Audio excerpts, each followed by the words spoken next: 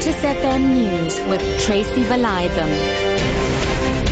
2 o'clock that afternoon, Newsweek journalist Paul Kirk has defended his Facebook post that has landed DA MP Diane Barnard in serious trouble with her party.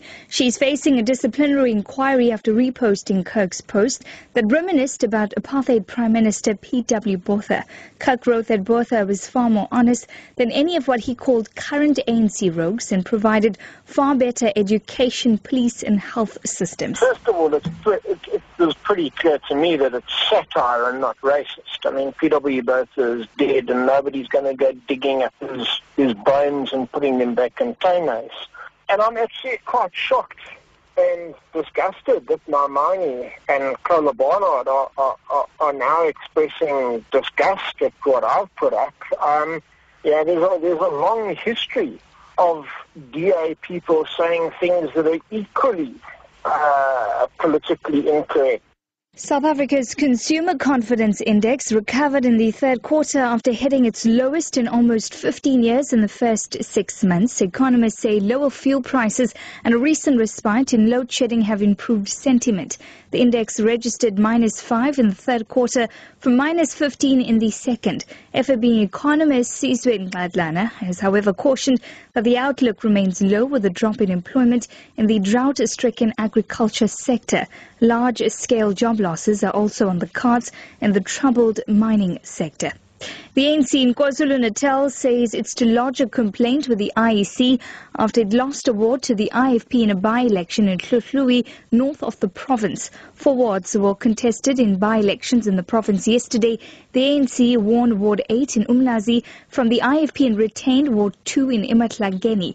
The other 2 in Ulundi and Hluhluwe were won by the IFP. However, the ANC accused the IFP of having bussed people in Hluhluwe in order to secure the ward.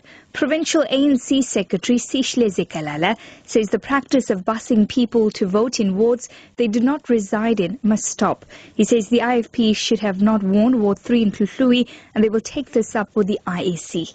We will argue strongly with the IEC that people who registered in Ward 3 of Hluhluwe should not be allowed to return back to their wards come local government election. They must remain. And we're saying this with confidence because we were there when people from Hlabisa were brought to the area of Hluhluwe to vote. And as the African National Congress will be taking up that issue strongly with the IEC.